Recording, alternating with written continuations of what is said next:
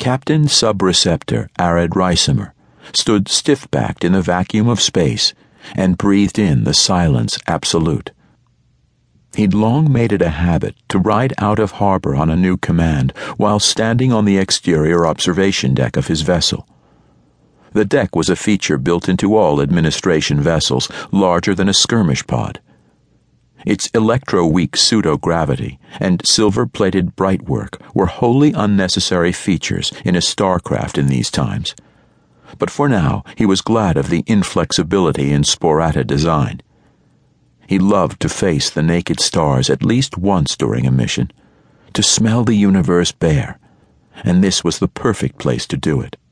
The experience reminded him of his boyhood and the dangerous trips he and his friends had made onto the hull of the habitat in which they lived.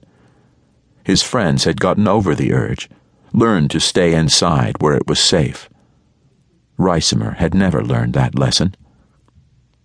"Captain Ricimer, your presence is requested on the bridge."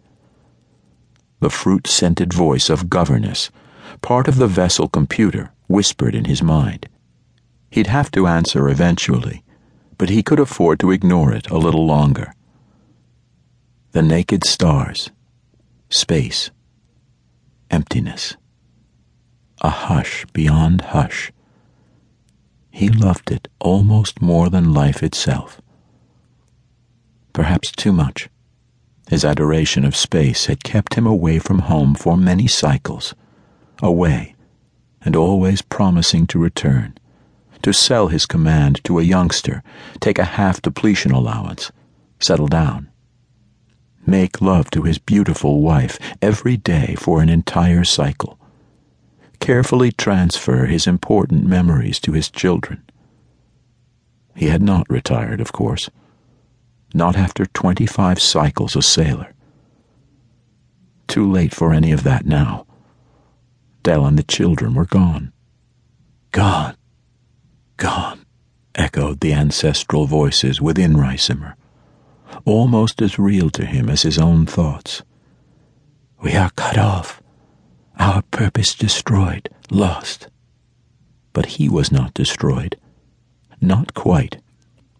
He would not let himself be. And he had been dealing with emptiness for his entire adult life.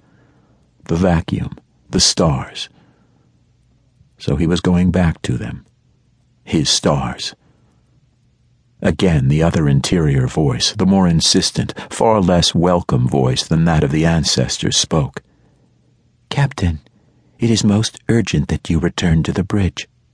Governess's interiorized communication channel again, a mental wave of gagging perfume.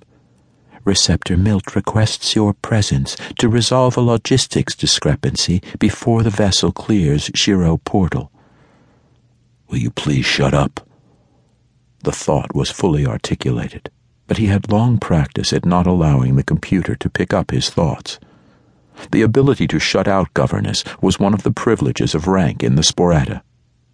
He leaned forward onto the rail, stretched to his full height, arms out, palms up, soaring. Almost.